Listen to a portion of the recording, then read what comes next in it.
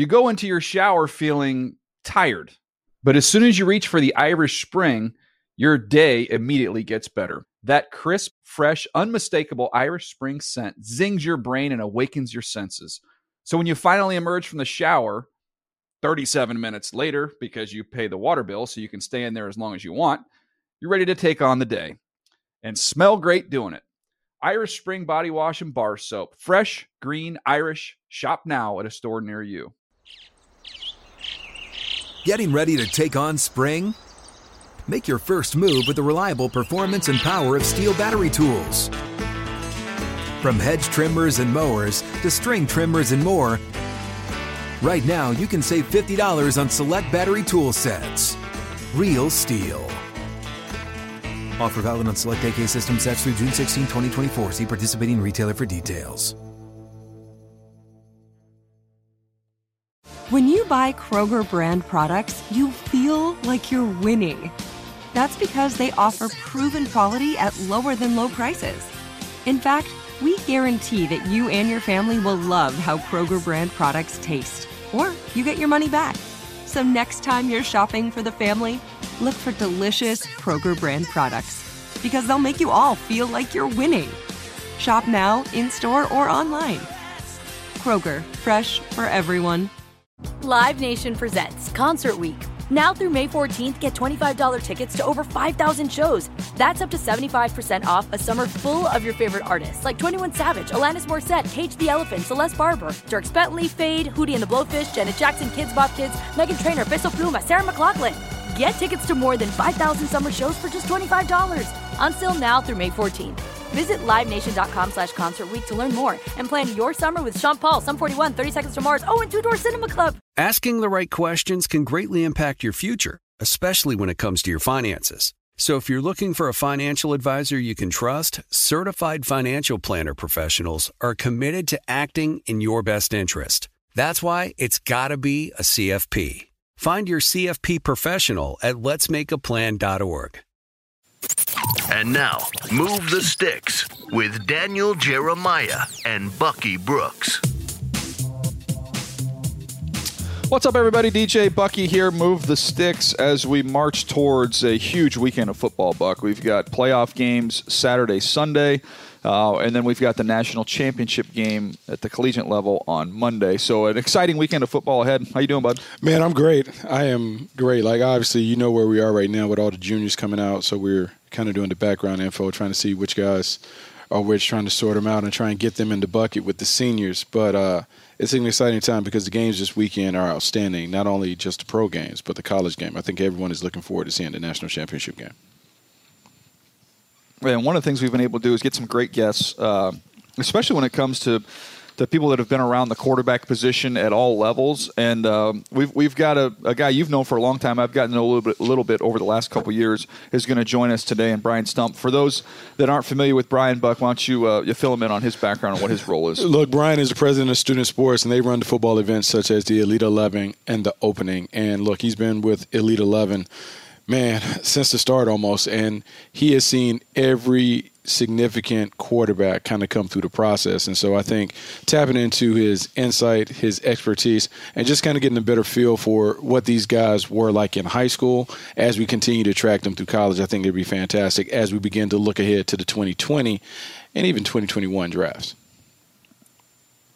Yeah, no doubt. Looking forward to that conversation. Also, I'll tease a little bit. If you haven't seen it already, I've got my top 25 rookies that have made it through the NFL season, ranked them 25 all the way down to 1. We'll have a video. You guys can check that out where we discuss those players. But we'll give you a little bit of a teaser towards the end of today's episode on what that looks like if you haven't seen it already. Buck, I say we jump into to these storylines here, matchups, what you're looking forward to in these playoff games this weekend. Let's start Vikings 49ers, which, as somebody who picked the 49ers to win the whole thing, I got to be honest, Buck, this one makes me nervous, and I do feel like whoever wins this game, in my opinion, is going to end up going to the Super Bowl. Yeah, I firmly believe that, and I think this is a very, very dangerous game for the San Francisco 49ers. And the reason it's a dangerous game is because this is the first game that they've been to the playoffs in a long time. And I know they have some veterans like Richard Sherman and Emmanuel Sanders who have played on the big stage. But, DJ, you know, the playoffs are a completely different animal. And in every round, the games become faster, more intense, and it requires a level of calm, poise, that you have to exhibit to get through it. And look, the Minnesota Vikings, say what you want, the last 3 years they've been to the playoffs and 2 of the 3. They made a long run, went to the championship game, lost to the Philadelphia Eagles a couple seasons ago. I think that experience really will serve them well when they go on the road. And also their style of play. I think you're looking at teams that are carbon copies of one another. They want to run the football. They want to play very, very physical. And as you said it, because you went and you've seen the Minnesota Vikings up close, they may be the most talented team in the NFC side of the bracket. When you look at what they have on defense, the front line, their linebackers, and even in the back end, and then what they're doing on offense, their 2 wide receivers and the running back is outstanding. And the quarterback is a really good quarterback playing in an offense that allows him to be the distributor. I would just say beware, because the Minnesota Vikings are not going to be an easy walkover for the San Francisco 49ers. Yeah, I agree with you. I think the key to this ball game, I look at the ends for the 49ers, and getting Dee Ford back will be big for this group with Bosa on one side, Ford on the other. We know how good they are inside with Armstead, the way he's played this year in Buckner. But this stretch run game, you've got to find a way to take that away from the Minnesota Vikings with Dalvin Cook. You cannot allow him to get to the perimeter, something they were able to do early and often against the New Orleans Saints. The interesting thing is they run that wide 9 with the Niners, where they really widen out those ends, which I think will help a little bit trying to work against some of that stretch. If nothing else, you got to get up the field and force him to come underneath. When you come underneath, they've got so much speed at linebacker, especially with Quan Alexander coming back. We know Warner is one of the best in the business. So those ends, to me, are going to be huge in this matchup. If the 49ers ends can set the edge and force things inside, I think they'll be okay. But, man, teams have had a difficult time doing that. Look, and I think the advantage that both of these teams have from a defensive standpoint is every day in practice they have faced the stretch bootleg game. Now, Kubiak and Shanahan, we say Kevin Stefanski is offense coordinator, but this offense is really Gary Kubiak's offense. And look, they know one another. Kyle Shanahan worked up under Gary Kubiak. The system is almost exactly the same. And so they also understand what gives it problems and how you best defend it. And so it'll be interesting to see the chess match. I can't wait to see what Kyle Shanahan has in terms of the wrinkles in the pass game. I believe he's one of the best, if not the best, play designer when it comes to creating explosive plays in the passing game. I want to see what he has dialed up. Last week, the Minnesota Vikings kind of went off their normal pattern. They weren't as much man-to-man. They played a lot of different zones. They didn't necessarily settle into any one thing. The guy who I have kind of pegged as the weakest link for the 49ers is the quarterback. How will Jimmy Garoppolo play against Mike Zimmer and some of the things that Mike Zimmer will present? The double A-gap blitzes, the constant changing and disguising. A lot will be on Jimmy Garoppolo. I think the one thing that you'll see, and this is a trick that we used to always do in Green Bay when we were playing a team that disguised and moved a lot, watch the 49ers play at a quicker tempo. Watch them go on first sound to get Minnesota out of those exotic pre-snap looks.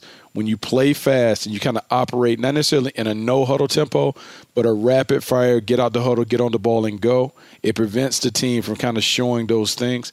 I wouldn't be surprised to see San Francisco play fast early to settle Jimmy Garoppolo down so he can eventually attack the defense. And one matchup I'd keep an eye on, Eric Kendricks is one of the best cover linebackers in the entire league, has been for a long time. I saw it up close and personal this year with what he can do with tight ends and backs. Whereas you rarely want a linebacker to have anything to do with George Kittle because he's gonna torch you. That could be a fun matchup to watch. If they get him on Anthony Barr, big advantage to the 49ers. Kendricks, even though he's given up some size, Buck, he is an outstanding cover linebacker. So at least I would say you're over-under. You know, he can be underneath and have somebody over the top, but he'll factor in there in some coverage there on a very gifted tight end. He he has to factor in there. It's funny that you brought that up. I think for the Minnesota Vikings, from a defensive standpoint, they have to make this the most physical game that San Francisco 49ers have been in. That means for George Kittle, every time George Kittle is on the line, he cannot have free access into his route. You got to beat him up. You got to bang him. You got to hold on to him. You have to disrupt the timing of this San Francisco 49ers passing game. And then you have to make it but what I would call a game that is basically played in a phone booth. You have to figure out which team is going to be the tougher team, which team is willing to go to that deep, dark place. Because this game, when we look at the matchups, this game and the other game, like the Tennessee Titans and the Baltimore Ravens, this should be as close to old school football as we will find in today's game, because both of these teams have to impose their will, and they have to impose it in a physical fashion. Well, you just mentioned it there. Let's get on to the next one, because Saturday evening we're going to have the Titans at the Baltimore Ravens, a very rested Ravens team, although we'll see what Ingram's health looks like once we get to game time. But when you look at this matchup, Buck, what's the one thing that stands out to you? Two teams that really want to play on the edge, meaning they want to play physical. They want to toe the line and maybe even go across the line when it comes to the level of physicality and toughness that they exhibit. The Tennessee Titans did a great job of kind of up in the ante when it came to the physicality and toughness against the New England Patriots a week ago. Derrick Henry obviously was the focal point of that game plan, 30-plus carries, had a huge game, and they were able to control the game because they could run the ball. I don't think they're going to have those same opportunities. If we know anything about the Baltimore Ravens and Wink Martindale, he's going to blitz. He's going to bring pressure from every angle. He is going to make sure that he takes Derrick Henry out of it. And I think the Baltimore Ravens want to put the game on Ryan Tannehill's shoulders.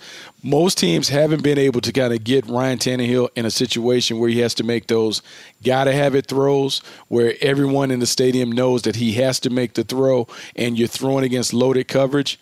The Baltimore Ravens have to shut down the run game and make Ryan Tannehill spend most of the game throwing against loaded coverage and blitz looks. If they do that, they may be able to create some turnovers, and that would be a huge advantage for them in their offense. Here's a huge storyline to me, Buck, is the Ravens are so big up front. They've been able to slow the run down without dedicating a lot of numbers, but this is the best rushing team in the NFL outside themselves here when you look at what the Tennessee Titans can do, especially the way they're doing it lately.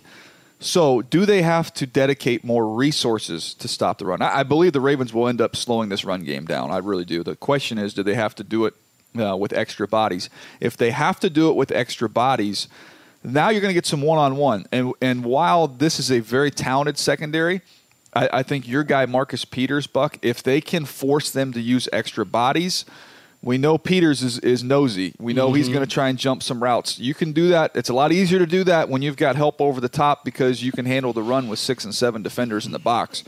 When you have to load the box and you've got no help over the top and then you get a little nosy, now you've got the potential for some big plays. And that, to me, is what the Tennessee Titans have to do. If they don't run the ball effectively, at least you have to force the Ravens to dedicate resources to stopping Derrick Henry. If that happens, then you'll have some opportunities down the field. But if they can stop their run, 6, 7 guys down there, and they can play with help over the top of these corners, you're not going to move the football. No, you're not going to move the football. Look, you pointed out Marcus Peters, and Marcus Peters is kind of a boom or bust corner when it comes to the way that he plays the game.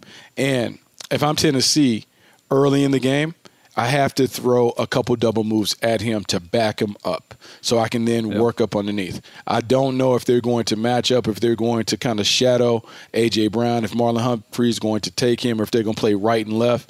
But early in the game, I got to make sure that I challenge Marcus Peters to get him off the spot, because if it becomes a situation where the Baltimore Ravens know that Ryan Tannehill has to throw, Marcus Peters is going to squat on a route, and he is going to get a pick six, because we've seen him do it time and time again. He is one of the best at reading and anticipating routes, and when he can gamble freely, when the odds are in his favor, he makes plays. So the Tennessee Titans have to flip the script. I think they have to go at him early to back him up so they then can get those intermediate passes in his area.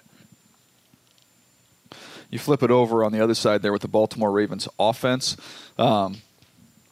Man, Buck, the way they're rolling right now with all the different things they can do, I like to sit here and say, okay, here's the formula to slow this thing down. But quite honestly, Buck, I don't know that there is one. You got to hope that Lamar Jackson's a little bit off. You've got to try and hit him early.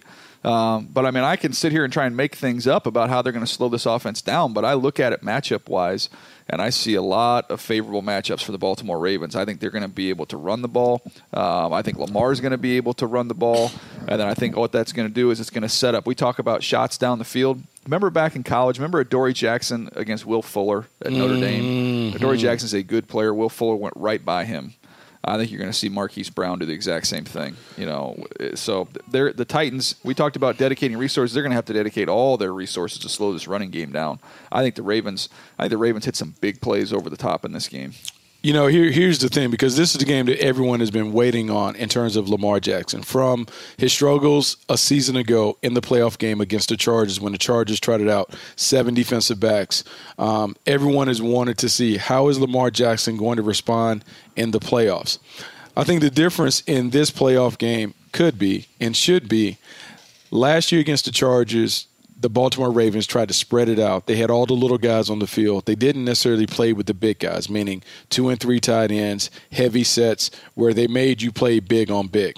I think the advantage that the Baltimore Ravens may have in this game is keeping their big guys on the field. So those bigger bodies for Tennessee, they have to defend Lamar Jackson.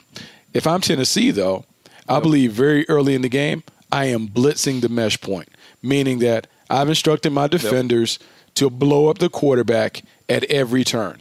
When in doubt, I want to take a shot at Lamar Jackson. I want him to really feel us very, very early in the game.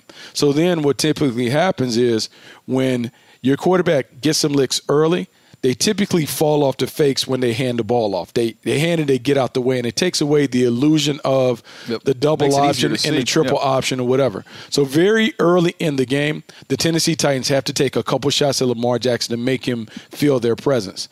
They also have to make sure that somehow Logan Ryan, Adoree Jackson, they're going to have to be able to hold up on the island, because you talked about having to commit extra resources to the box, and it may be easier if Mark Ingram isn't there. But you're going to have to play with +1 fronts to have any chance of slowing down this run. That really leaves those guys on the edges out to dry, and we'll see if they can hold up in man-to-man coverage. The one thing I do like for the Tennessee Titans is with Kevin Byard back there, and you're going to have Mark Andrews, all those tight ends, Hurst.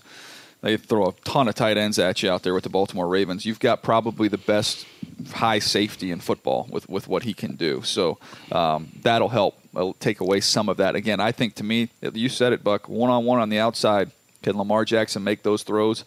I think there's some matchups that they're really going to like down the field. Yeah, and he's going to have to hit him. I think that's the thing. And look, we can celebrate him. He's had a phenomenal season. He's been the MVP unquestionably. But the playoffs are a different animal. And so everyone wants to see how is he going to handle the big stage. Also, how would the Baltimore Ravens handle last week being off? Sometimes when you have that week off, because really they've had 2 weeks off, because they had week 17 where they really didn't play their players, and then they had the bye week. And so sometimes you have to weigh the rest versus rust dilemma. How rusty will the Baltimore Ravens be when they start the game, when this game kicks off at M&T Stadium? Last question, then we'll move on to Texans-Chiefs. If you are the Tennessee Titans and you win the coin toss, Buck, you want the ball or are you going to defer? Oh, we're going to take the ball. We're going to take the air of the ball from the beginning. Amen. I think the thing that you don't want, you obviously know, having worked for the Ravens, I do not want that stadium whipped into a frenzy very, very early. And you know, and I know that the one thing that gets the Ravens excited is when number 8 makes a play early in the game, it changes the electricity in the stadium. It's an avalanche. And when you've seen the Ravens, typically within the first 4 or 5 plays, Lamar pulls it on one of those plays, and it kind of gets the juice up. As much as I can, we are playing UVA/Wisconsin basketball. This is a very slow, methodical. We're going to drain the play clock down from the beginning, and we're going to try and limit the number of possessions in the game. If the Tennessee Titans are able to do that, because that's what they did against New England, they were able to control the game because of the run. If they can slow this down and just get it into the fourth quarter where it's tight, then you'll have an opportunity to see, is Lamar Jackson really ready for primetime? Can he handle the pressure of having to win a game in the fourth quarter when they really haven't had to play a lot of close games of late? Yep, that's the formula. You better take the ball, get a lead, and hold on for dear life. Texans, Chiefs, Buck. A fun quarterback matchup there for sure with Deshaun Watson and Patrick Mahomes. Oh, man, this is a fun matchup. And DJ, like, this is a great matchup because we may get an opportunity to really see a shootout between two of the best young quarterbacks in the league. Patrick Mahomes and Deshaun Watson, they are both talented, both have the ability to not only kill you with their arm, but they can make some plays with their leg. Deshaun Watson is more of a runner than Pat Mahomes, but Pat Mahomes has shown that ability this season.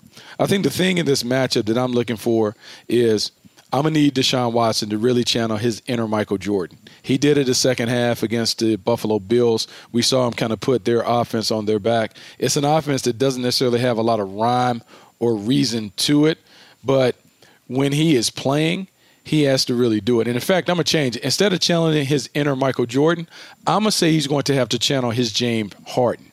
James Harden is a non-rhythmic player, and this offense doesn't have any rhythm. So he has to shoot it. He has to put up big points. He's going to have to do a lot on his own and a lot of isolation football, meaning he's going to have to run around, make plays, and those guys are going to have to play a little sandlot ball to get open.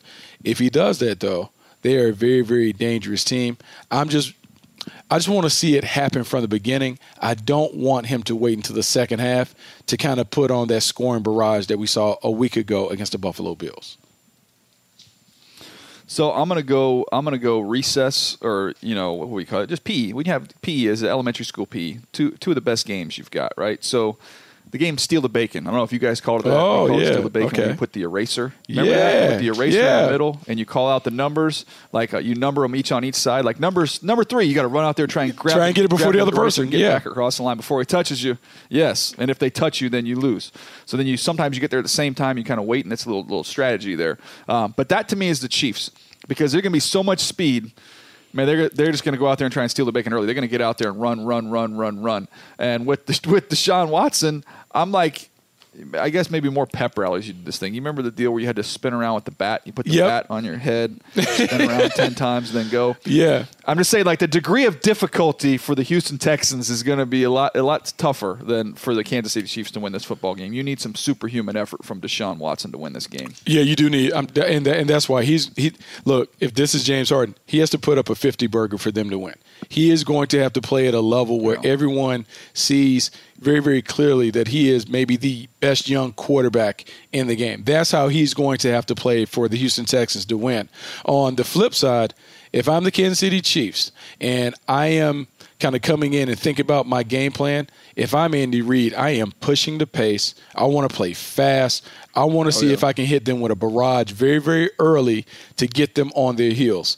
When the Kansas City Chiefs have normally come off a bye week, in fact, when Andy Reid has come off a bye week, he has been spectacular in terms of his one-loss record. I believe this game plan, the first 15, has to be designed to get 14 points on the board. If the Kansas City Chiefs are able to get 14 points in those first 2 drives, they are setting the tone. They're getting the game on their terms, and that is the way they want to play, because I believe their defense has become one of the better play-from-ahead defenses in football. They're doing a really good job of creating turnovers. Steve Spagnuolo has that defense playing well, and the Honey Badger has done a great job of kind of settling everyone down as the playmaker in the middle of the field. Last basketball analogy, we'll move on to the final game. You talk about the postseason being a tournament, Buck. You mentioned having to play like Virginia when we were talking a little bit earlier. Mm-hmm. This is a Houston Texans team that just played Virginia. And this is UNLV this week, brother. It is the Running Rebels this week. A little different style than what you saw against the Buffalo Bills. Yeah, and it's funny, DJ, because in those games, like, sometimes it takes you a while. Like, we both played high school basketball, played on the AAU circuit, and you go from playing one game to playing the other. And sometimes you play a slow-down team, and so then the next game, you're used to kind of walking the ball up the court, but the other team is zipping, and it takes you a while to figure it out. I do wonder, after Houston played the Buffalo Bills a week ago, and it was a very slow and methodical pace. It was one of those games when you watched, you were like, man, I need some juice, I need some coffee, I need something to kind of – this is not their week. So they better come sauced up early, because if not, they're going to get blown out of the building. And playing in Arrowhead, that place is a little different. It's really, really loud, and it's very advantageous for that defense when it comes to getting after Deshaun Watson. Yeah, I think you got to take some chances defensively, too. You're going to give up some big plays against this Chiefs team. You've got to make some big plays. So we'll see what happens in that one. Seahawks, Packers, Buck. Another one where I think the home team, you got to be a little bit nervous if you're the home team here with this matchup. This is a Seahawks team with a veteran quarterback, a veteran coach who that's not going to be, this environment will not be big for them at all. No, it won't be big for them at all. And in fact, I think the matchup kind of plays in their favor. Because if you go back and you really look at the Packers season, and I don't want the Packer fans to come at me because I'm a Go Pack Go guy. Look, I played there for 3 years. I understand everything about Titletown. But here's what I will say. This team is probably one of the weaker 13-3 teams that I've seen. There's nothing that's overwhelming about any phase of their team. Their offense is okay. Their defense plays in spurts, and they kind of live and die on the turnover. But I don't know if they're a team that can dominate you on either side of the ball. The scary thing about playing the Seattle Seahawks, they play a very slow and deliberate and methodical style. They're going to run the ball. They're going to try and run the ball at will to control it. And when we've seen the Packers lose, they couldn't control the run game against Philadelphia early in the year. I am sure that Brian Schottenheimer and Pete Carroll have looked at that, and I'm sure that they're going to make it a point to really try and run the ball. And if the Green Bay Packers haven't solved the issues that plagued them when it came to the run, this could be a very dangerous game that goes into the fourth quarter, and no one has played more one-score games than the Seattle Seahawks. It is a very, very scary game if I'm the Green Bay Packers. This is one where they need to separate early. They're going to need vintage Aaron Rodgers to show up in this game because they're going to need some space between them and the Seahawks to win this one. And I think you mentioned it there with them running the football, Buck. I'll take the other side of it. If the Seattle Seahawks fail to establish the run with the injuries along that offensive line, you're going to see Zadarius Smith and Preston Smith tee off, and they're going to have a tough time blocking those guys. So that to me is the whole ball game. If Seattle can establish the run, they're in a good shot. They're at least in a good shot to keep this thing close as we come down the stretch, if not win the football game. If they struggle to run the football, that's when I think you see the Packers start playing downhill a little bit, and they'll start hunting up Russell Wilson, and things can get away from them. So that, to me, on that side of the ball, you flip it over to the other side with Aaron Rodgers and company. Look, Aaron Rodgers is going to be the face of this team. It has been the face of this team, but this game is about Aaron Jones, getting him going in the run game, getting him involved in the screen game. This offense needs to roll through him. If they can get it through him, and it sounds weird, almost sacrilegious to say it, but with Aaron Rodgers playing almost a complementary role to what they can do with the run game and just controlled passing game, I think that's the formula for the Green Bay Packers. It sounds weird coming off my tongue that way, but I think this has to be an Aaron Jones game. Two hallmarks to typically any good team, it comes down to commitment and trust. For Matt LaFleur, those two traits have to be on display in this game. He has to be committed to the run game, and he has to trust the run game. This is a game that very, very easily can become an Aaron Rodgers game, and you don't necessarily want that to happen. I would not like to see Aaron Rodgers throw it 40 to 45 times because, to me, it suggests that the Packers have gone away from what has really made them a very, very solid team, being very balanced, being very solid when it came to playing complementary or situational football. If this team veers away from what has been really, really good for them for the majority of the season and becomes the old Packers where they're throwing it all over the yard, they are playing into the Seattle Seahawks' hands. They have to be committed to the run. They got to trust the process and trust the plan. And then later in the game, Aaron Rodgers can take over, but they can't deviate from how they've done it. And I think this will be the biggest challenge for Matt LaFleur. First real big game that he's coached in. Can he stick to the script, or will he get anxious and kind of deviate and fly out the cockpit? The other thing you got to remember, Pete Carroll, this LaFleur offense is one that he's very familiar with when you look at what they see inside their division. So this is something they should have a good feel for it with Seattle is all I'm getting at there. Should be a fun game. All right, the game, I'll be honest with you, Buck, these are great NFL matchups. Playoff football is outstanding. The game I'm most looking forward to in the next week is the one taking place on Monday night, and that's the College Football National Championship. Look, man, fantastic game. Fantastic game, and I think it has everything that you look for. I think when we're looking at these big games, not only from a scouting perspective, but just as a fan, you want to see two really good quarterbacks go at it. And I don't think we could ask for a better matchup than Trevor Lawrence going against Joe Burrow. Joe Burrow, the Heisman Trophy winner. Joe Burrow has been the hottest quarterback in all of football. What he's done this year is nothing short of remarkable. The way that they have just carved up opposing defenses all season is, it's scary. And with him at the controls, I will liken him, because we keep using these basketball analogies, he kind of reminds me of old school Steve Nash. Steve Nash getting everybody into the offense, getting everybody going while still being able to get his shot. That is Joe Burrow. Joe Burrow and the weapons that LSU has on the outside, he can get them going that way, but he also can put them on himself and make some plays. I don't know if I've seen a guy that is better at executing and delivering in the RPO game. This is going to be a huge challenge for the Clemson Tigers. It's going to be fun. I want to give everybody, if you're watching this at home and you're a fan of the NFL draft and you want to know what your NFL team can be looking at, I'm going to give you a couple things to keep an eye on here. A.J. Terrell is a corner for Clemson. Very athletic, tall, rangy corner. Watch for him against Jordan Jefferson. Both those guys potential first-round picks, top 50 picks for sure when you look at their games. Watch that matchup. Then you flip it over to the other side. T. Higgins, wide receiver for Clemson, missed some of that Ohio State game. Real athletic, real rangy, great catch radius. You're going to want to see him against Christian Fulton. Christian Fulton's a corner. We talked to him on the podcast a couple weeks ago. We're going to see him at the Senior Bowl. He's not the best corner on their football team is Stingley, their young freshman, but you're going to see that matchup of two potential first-round picks there. And then the last one I would keep an eye on, the two running backs. Travis Etienne, who's got tremendous burst for Clemson. Bucks even mentioned more of kind of a straight-line guy, not a ton of power, not a ton of wiggle, but just tremendous juice. They use him a lot in the screen game as well. And then the running back for LSU, who I always want to screw up his name, Buck, because I pronounce it wrong each and every time. Edwards-Helaire, I want to say. Yeah. I always screw that up. Yeah. But anyways, he's phenomenal. Kind of a little bit of a Ray Rice clone in terms of how he plays. If you remember watching Ray Rice before he got his issues, very like a bowling ball, very sturdy, excellent route runner. Not tremendous top speed, but just a really, really good football player.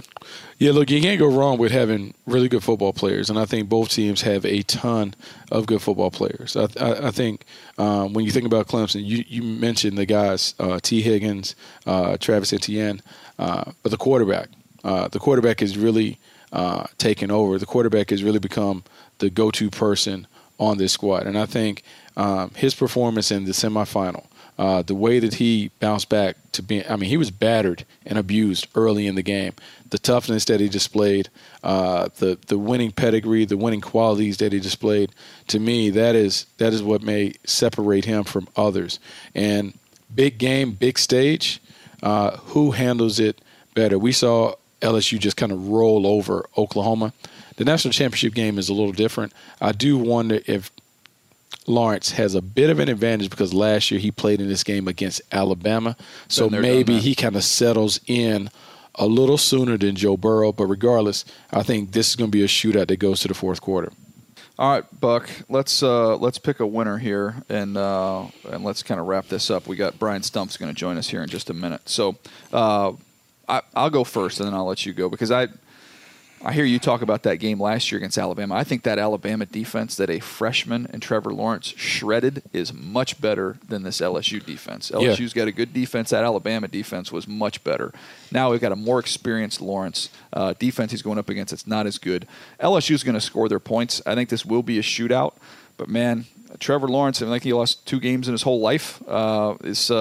This is not going to be the third. I think Clemson ends up winning this football game against LSU. Man, it's funny because we're on the same page. It's crazy that the number one team would be viewed as an underdog, but Clemson's experience to me really, really matters. Also, I just remember watching the end zone copy of this game and just trying to put myself in Justin Fields' shoes with all of the different stuff that Clemson does on third down. And Isaiah Simmons moving all around. Man, if Clemson is able to do what no team has been able to do to LSU, which is jump on them and make them chase points, this defense with all of the moving parts, it could be a problem. And so I'm just going to bank on the experience and Clemson's feel, having been there 3 out of the last 4 times, like having just been in this big game.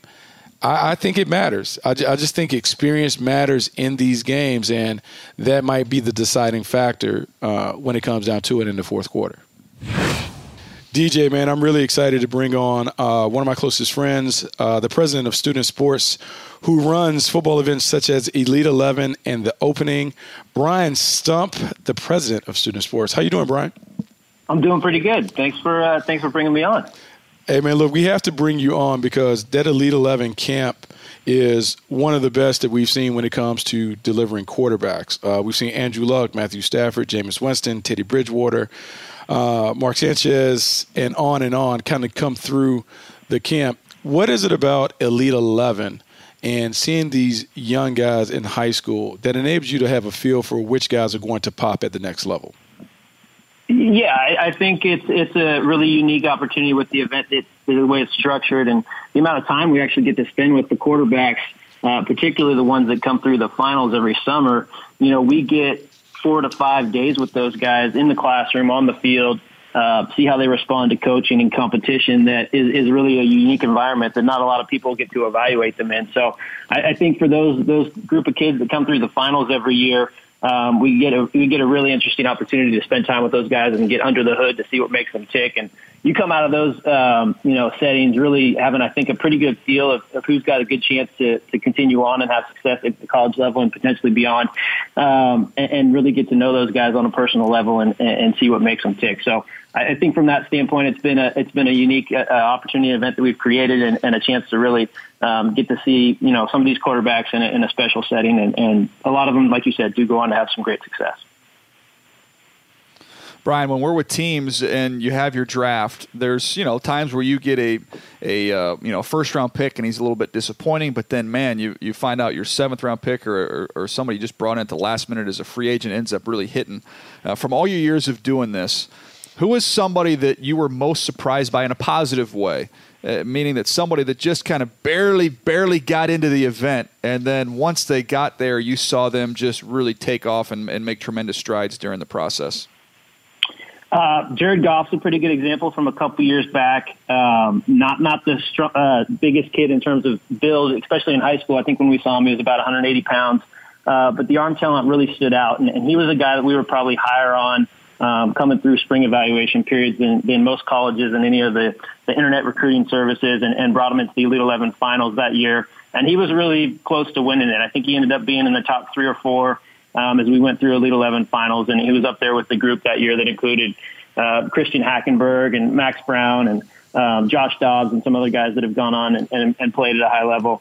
But he was a guy that I think was definitely not a nationally known name and really came through the process on the back end, gaining a lot of confidence and also being able to display his abilities in a way that a lot of people hadn't seen. And I think we also see guys that come through and they're not the 5-star guys that could really flash with physical traits, but you see the makeup and the character and the intangibles that are going to allow them to have a great career. And I'll go way back to a guy like Chase Daniel, who, maybe is 6 feet tall. He'll probably fight you that he is. But he was that same guy in high school that we see now who's gone on to really carve out a successful career as a backup and spot starter quarterback. But he's a guy that's going to play in the NFL until he's 35, 36 years old and go on to a successful career in broadcasting or whatever else he wants to do. And all those traits that have allowed him to succeed in that role really stood out through the Elite 11 process. And he was a guy that we all loved as a staff when he came through and has gone on to great success despite some, physical limitations. It's funny, Brian, because I bet back in the day it was probably a little easier when the quarterbacks were more traditional. They were pocket passers. You could set up things that enabled you to look at them in terms of reading coverage and doing those things. Where now we've seen a wave of quarterbacks in the National Football League that are these dual threat guys that can make plays with their legs. Deshaun Watson and Pat Mahomes are a little different because they were classic throwers. But Lamar Jackson, how are you now going to be able to evaluate some of these dual-threat quarterbacks that come from these places where they're the primary ball carrier? How does that change the quarterback evaluation process now that we're not only seeing these guys have success in college, but now they're having success in the pros? I think a lot of it, one, we want to definitely lean back on the tape. There's only so much we can do in a camp setting, right, to simulate what guys can do athletically and how it impacts the game and how it changes the defense and the coverages that you're going to see. So we definitely always want to go back to the tape, and that's in regards to any evaluation, but definitely with guys that are more dual threat and still probably learning as passers. And then also we want to really have conversations with them when we're in the in-person setting and see how they respond to coaching and see kind of what concepts might be new to them and how quickly they can pick it up. Because there's a lot of guys, just because they haven't done it yet doesn't mean that they can't. And I think Lamar is a great example of that. People question him coming through the process the entire way, and he's been able to pick stuff up like a sponge, and everybody now raves about his football IQ. And I think if there are more conversations that people had with him as he came through the process, people probably would have been able to pick up on stuff like that sooner. Well, when you go to an event like the opening, it's not just quarterbacks up there. You see all the skill guys as well. And I remember visiting up there at that event, maybe, gosh, it had to have been 3 or 4 years ago now, where we're talking about some of these other positional players. I remember watching Xavier Thomas, who's with Clemson now as an edge rusher, who's had a nice young career there for the Tigers. But from a non-quarterback, just maybe 2 or 3 guys that have really kind of stood out for you over the years of doing these events as guys you earmarked really early on and said, well, this guy's going to be a big-time Sunday player. Yeah, I think we look back and a couple of safeties that are really impacting the game that made a mark through the opening, not just on the field but off the field. 2 guys that just jump out for me are Jamal Adams and Derwin James. Guys that were, when they were on the field, they're the alpha males, they're the leaders of their respective, 7-on-7 teams we put them on and that sort of stuff. But they were also just the Pied Piper of, it might have been 50 guys, it might have been 70 guys. Everybody wanted to be around those dudes. They were the life of the party, but when it was time to work and it was time to learn and it was time to play the sport, they were locked in. So those guys had that. It's a really unique trait and quality. Some guys want to be, all fun and goofy all the time when they're around a bunch of other kids that age and they can't really lock it back in. But those guys have that unique ability to be both leaders on and off the field and guys that everybody else really rallied around. And you can see that they're playmakers, obviously, on the field. They had physical traits that popped, but their leadership qualities and their drive to be great and compete, anytime the ball was rolled out there, those 2 guys were first in line and ready to soak up reps and get better from the coaches like Bucky. So those are 2 guys that I think we identified early on, and you could just tell they came back as college counselors as well, that they were going to be at the front of the line as it relates to, those football talents, but also just that character and ability to take every advantage that was put in front of them. Brian, as much as I love talking about the position players, everyone wants to know about the quarterbacks. And you're in a unique position because the 3 top quarterbacks, I won't even say 3 in this class, but we'll talk about the quarterbacks, Trevor Lawrence, Joe Burrow, and Tua. With Joe Burrow and Tua, what did you see from those 2 guys, because they'll be in the 2020 draft class? What did you see from those guys early on in the camp scene, and how have you seen their games grow, respectively, as collegians? Sure. Tua, I think, some people might be familiar a little bit more with his story coming through our event. It did get a little bit of attention, especially when he popped his first opportunity there in the college football championship game a couple of years back. But he was a guy through our process that had, the first time we saw him, you could identify right away just his arm talent and raw ability was really top tier. And he was challenged by the staff, Trent in particular, Dilfer, our head coach, to really refine his technique and his mechanics and discipline in his drops and things of that nature. When we saw him from the regional coming back to the finals, he was not a guy that was pre-identified as the top passer in the class. He was from Hawaii. Not a lot of people had really seen him. Did some good things on film and was a multiple-year starter. But as he came through and spent a couple months with him from a regional to a finals and then on up to the opening, he got better every time we saw him and also was, able to display great leadership qualities. He got in room with kids at the opening, from South Florida and from Mississippi and from Texas and was able to gather those guys and they all rallied around him. So we saw not only his physical talent come out, but also tremendous leadership qualities that, have gone on and served him very well in his career at Alabama and, allowed him to bring together another diverse locker room and be able to compete at a high level and win championships and everything that he's done at Alabama. So he rose through our process, certainly, and ended up being a Elite 11 MVP for his year and was a great talent, I think, by the time he came through his recruiting cycle that a lot of people identified that at the end of the year as potentially the top passer in that class. Joe Burrow, definitely a different story. Joe was a small school kid, I think Division III in Ohio.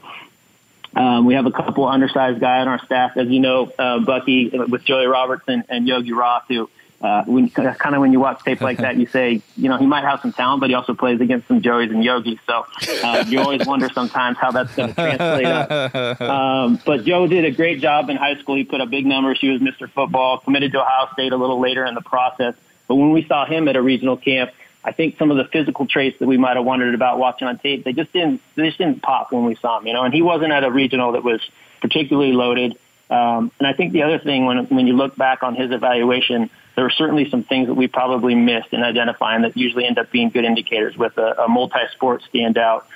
He's a coach's son, which usually can be a benefit, as you guys know.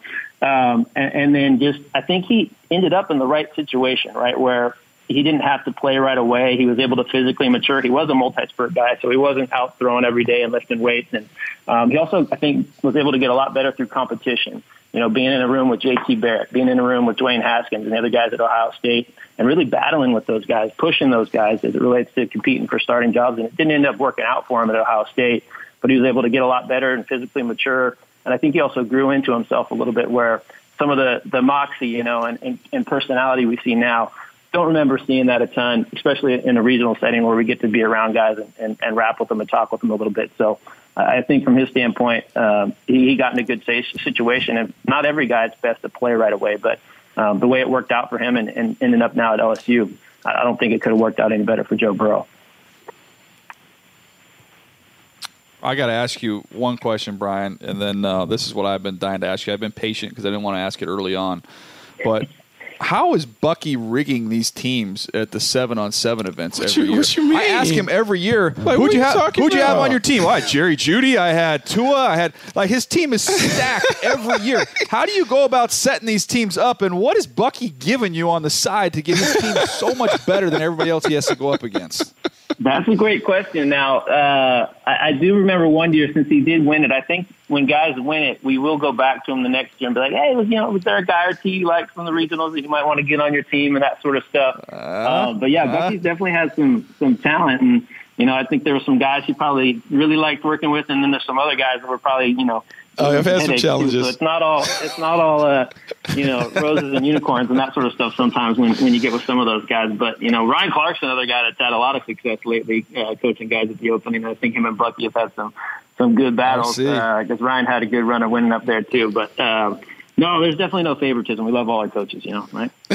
It's funny. Hey, last thing, Brian, for me, Trevor Lawrence. We're talking about guys who have kind of pegged him as kind of like a prodigy, being a young quarterback that seems destined to maybe be the number one quarterback in the 2021 class if he elects to come out. What did you see from Trevor Lawrence very, very early in the process? Are you surprised by his success at a collegiate level? No, not surprised at all. Trevor was definitely an outlier in terms of his size and stature, and the hair has also always been an identifier. When you go to quarterback camps that are full with kids that are 6 feet to 6'2" and wearing black shorts and things like that, and you got this 6'6" kid with long hair. So he always physically stood out, but he definitely had the game to back it up. And I think the thing that's really unique about him outside of the talent is just he seems like he's done everything right. Like, do you ever remember him getting in any social media snafus or, any issues with teammates or his school and that sort of stuff? So, I mean, he's a testament. He had a great coach there at Cartersville High School with him in Georgia, Joey King, who's now at South Florida with Jeff Scott, and his parents did a great job with him. So, I mean, the talent's been there. He definitely, as he came through with us at the opening, I would say he did have a little bit of struggles at the finals, but that was just adjusting to the speed of the game. But there was no flinch in him when he did that. And he was up every night working and, texting our coaches at 12:30 in the morning about plays that might work and things that you just don't see that often. So the talent was there. His makeup is outstanding. And like I said, he's a guy that he just seems to make great choices over and over again. So there's nothing he can't do with the football in his hands. And now you see him adding the running element to the game too, which he didn't have to do a ton in high school. So he's a really complete player, and I just love his makeup in terms of the choices that he makes, both on and off the field, and how he's kind of handled everything that's come to him at such a young age. That's great stuff, Brian. Last thing again, I'll give you one more chance here. Like courtside tickets to Carolina basketball, nothing. Like what? I mean, he's giving you nothing for all these players. Nothing. I mean, and this is the first podcast appearance too. So you got to work back.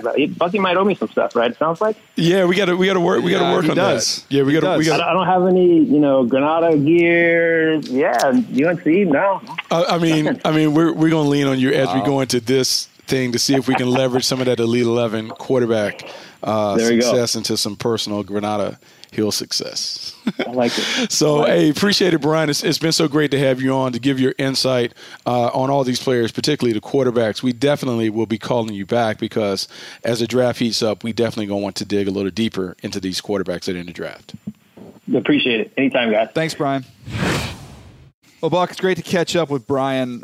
Great insight there on a lot of those players that we've seen come through and guys that are still in college right now, including Trevor Lawrence, what to expect from him in a big stage, something he's been very comfortable with throughout his career in high school and in college. But a great resource. I'm sure we'll catch up with him again down the road. We do have some questions I want to get to in just a minute, Buck, because some people have left us some good questions there on Apple iTunes or Apple Podcasts, I should say.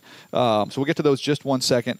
But I do want to promote that top 25 rookie article and video. The article's out. The video's coming out where I rank the top 25 rookies from the season. I'll tease my list here. Because at mine I had Nick Bosa, number 1 on the list, and I had Josh Jacobs, number 2 on the list. So those would be my offensive and defensive players of the year. I understand Jacobs missed some time at the end of the year, but he carried that Raiders team almost on the brink of the postseason. So that's where I give him the nod. Yeah, no. I think both of those guys are worthy of being in the conversation. I'm going to flip the offensive rookie of the year, and I'm going to say A.J. Brown. And what A.J. Brown was able to do for the Tennessee Titans. He quickly emerged as a number 1 receiver, and for him to kind of do it coming out of the second round is very, very reminiscent of what Michael Thomas has been able to do with the New Orleans Saints. We're talking about a guy who has we knew he had great hand-eye coordination, terrific hands, but the speed, the explosiveness, the big play ability. I don't know if I necessarily saw that when I watched him on tape at Ole Miss. He has been a pleasant surprise for the Tennessee Titans. And then I think defensively, look, Nick Bosa certainly has been the guy, but I have to talk about Josh Allen and what Josh Allen has been able to do for the Jacksonville Jaguars. He has quietly put together a nice season for the Jaguars. He's been everything that we thought he would be coming out of Kentucky, coming off the edge. We love the versatility, but really the pass rush prowess that he has displayed in Jacksonville, if you think about building a defense, man, he is what I call a foundational piece to rebuilding that defense. Terrific player who played really, really well as a first-time starter. No doubt. He ended up, when I looked at my list here, going back through it, well, I won't give it away. Well, you go check out the video. You can see the rest of it there. Nabil, how about some questions? I know some people left us some questions there on Apple Podcasts. What do you got? Fire away. Our first one, if Kirk Cousins doesn't work out and the Vikings draft a QB, would Jake Fromm be a good fit? What do you think, Buck? I just think he's a cheaper version of Kirk Cousins. He'd just be an inexpensive, less experienced version of Kirk Cousins. I think Kirk Cousins less talented. Yeah, I don't think he's nearly as talented. Like he's a guy who can play connect and dots, but I think for Jake Fromm, everything around him will have to be right for him to succeed as a pro. Doesn't mean that he can't be a starting quarterback, but I just think you have to understand the challenges that you may have with him as your starting quarterback. I think Kirk Cousins has outplayed his draft status. I think he's been a solid starter. Yes, he has to have certain things around him for him to be right, but we've seen in the right system with the right playmakers, he can play at a high level. This year, to me, was one of his best years in the league in terms of how he played while also operating within a system. Yeah, I don't think Jake Fromm could necessarily give the Vikings what they want if they moved on from Kirk Cousins, which I don't expect them to do. Let me give you a team for Jake Fromm. How about the Atlanta Falcons? Perfect. To get somebody that can learn underneath Matt Ryan. He's obviously the location would be pretty easy sell. Play your games indoors in that division. I just think his lack of top shelf arm strength wouldn't be as big of an issue in that division, especially playing all your home games indoors there. I know Minnesota plays indoors as well, but once they go on the road, you're in Chicago, you're in Green Bay, I don't know that that's necessarily a great fit for Jake Fromm. Yeah, because he's a golfer. He needs to play in ideal situations so the ball can fly farther. He's kind of like me. Like, DJ, I don't know if you never played golf with me, but I am a guy that typically plays with the ladies' ball because I need the ball to fly farther. I think Jake Fromm kind of needs those advantages. He needs weather and perfect and ideal conditions for him to be able to utilize the entire field. Plus, you have to put weapons around him. Julio Jones, Calvin Ridley, as you alluded to, Atlanta would be a nice situation. I don't know if he could play in a cold weather environment. Yep. All right, what's the next one, Nabil? Let's go 2 more. The Packers may have the talent advantage on the Seahawks, but how much of the Pete Carroll versus Matt LaFleur matchup can they exploit? Well, I think that's a big deal. I think experience does matter when you're talking about coaches in the postseason, Buck. And I think Pete Carroll, we mentioned it earlier on in the show about his familiarity with this offense, seeing it a bunch inside the division over the years. I think that does. I think that is an advantage there for Pete Carroll. Yeah, no, I think experience matters, and the experience that they don't have from the coaching staff, but also with Russell Wilson. This is a huge game for the Green Bay Packers because I think this is a game where they have to show that they're better off without Mike McCarthy because now they're in the postseason tournament. Coaching really, really matters. We saw that in the first round of the playoffs in the wild card round. Coaching, the adjustments, being able to come up with game plans that may be a little different than what you've done throughout the year. This is a huge advantage. And, look, I would say the coaching and all of that stuff kind of goes in the Seahawks' favor. So this is a game where Matt LaFleur and even Aaron Rodgers may have to help Matt LaFleur. They have to kind of even up some of those disadvantages. If I'm not mistaken, Buck, correct me if I'm wrong on this one, I was with Mike Pettin with Baltimore. Mike Pettin with the Jets at the same time Schottenheimer was with the Jets, right? Wasn't that the OCDC at that point in time with the Jets? So a lot of familiarity there. Yeah, that was the combination. Those were the coordinators during Rex's time with the Jets. And, look, it will certainly help Mike Pettin understand the mentality of what Brian Schottenheimer wants to do. Some of those things have changed going to Seattle with Pete Carroll kind of insisting on the game being played a certain way. But, yeah, Mike Pettin's familiarity with that offense and maybe Schottenheimer's familiarity with Pettin's defense, it should be a little chess match to watch. So we'll see how it plays out. All right, one more, Nabil. What do you got? Why would or will the Lions pass on Tua? Go ahead, Buck.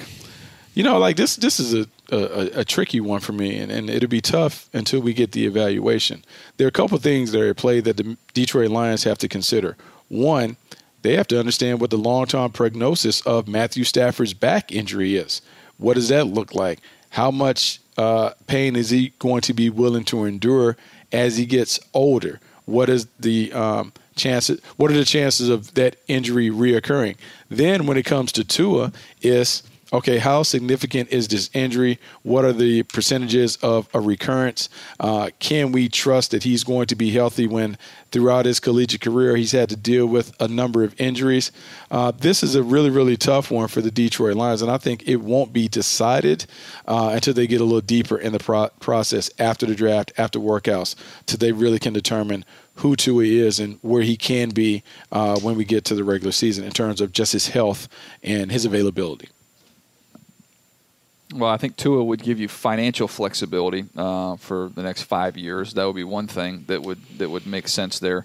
Matthew Stafford could fetch you tremendous amount in a trade. 31 years old. I know he's had the injury bug, but man, if healthy, if you get him healthy, you're talking about another 6 premier years you could get at the position, and that is a hefty price you would have to pay for somebody like Matthew Stafford. So, again, we talked about it on the podcast earlier this week, about that decision that they'll have to make. And I think even if they aren't interested in selecting Tua, I think you at least put off that you would consider it. Put that out there, I should say, that you would consider it, because it's just going to continue to drive up the price for that pick for those teams picking 5, 6, and 7 that could potentially come up to take him. So I'll be interested to see what the Lions do as we get towards April. Anything else you want to add here, Buck, before we get out of here? No, man, this was a loaded podcast. A lot of good information, a lot of great discussion. Really loved having Brian Stumpf on to talk about the quarterbacks. I think anytime we get a chance to gain more insight on these quarterbacks that are coming down the pipeline, guys that are going to be in the draft, guys that are going to play on the big stage on Monday night, I think it's always fascinating. Yeah, we do appreciate him taking some time to join us. Thanks again, though, for the questions on Apple Podcasts. If you have a question for us, leave us a review, give us a little rating there, and drop a question. We'll answer it.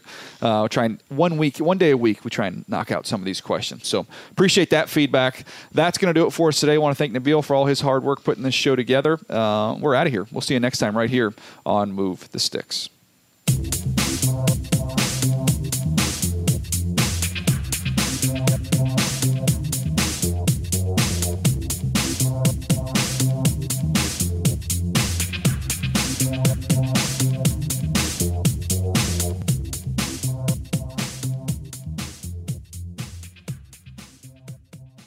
You go into your shower feeling tired, but as soon as you reach for the Irish Spring, your day immediately gets better. That crisp, fresh, unmistakable Irish Spring scent zings your brain and awakens your senses. So when you finally emerge from the shower 37 minutes later, because you pay the water bill so you can stay in there as long as you want, you're ready to take on the day and smell great doing it. Irish Spring Body Wash and Bar Soap. Fresh, green, Irish. Shop now at a store near you. Live Nation presents Concert Week.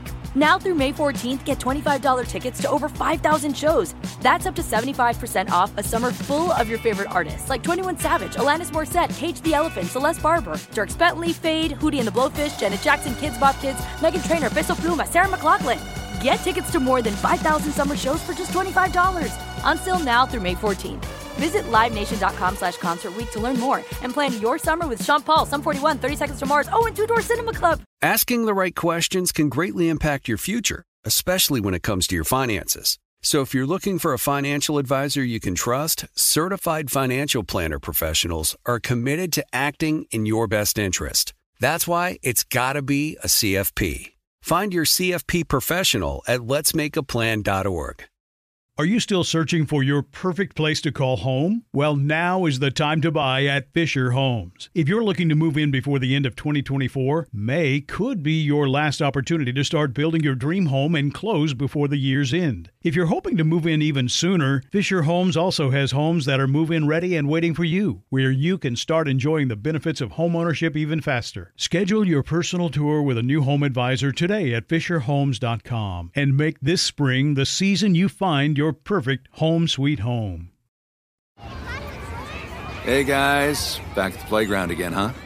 Yep. You know what this playground could use? A wine country.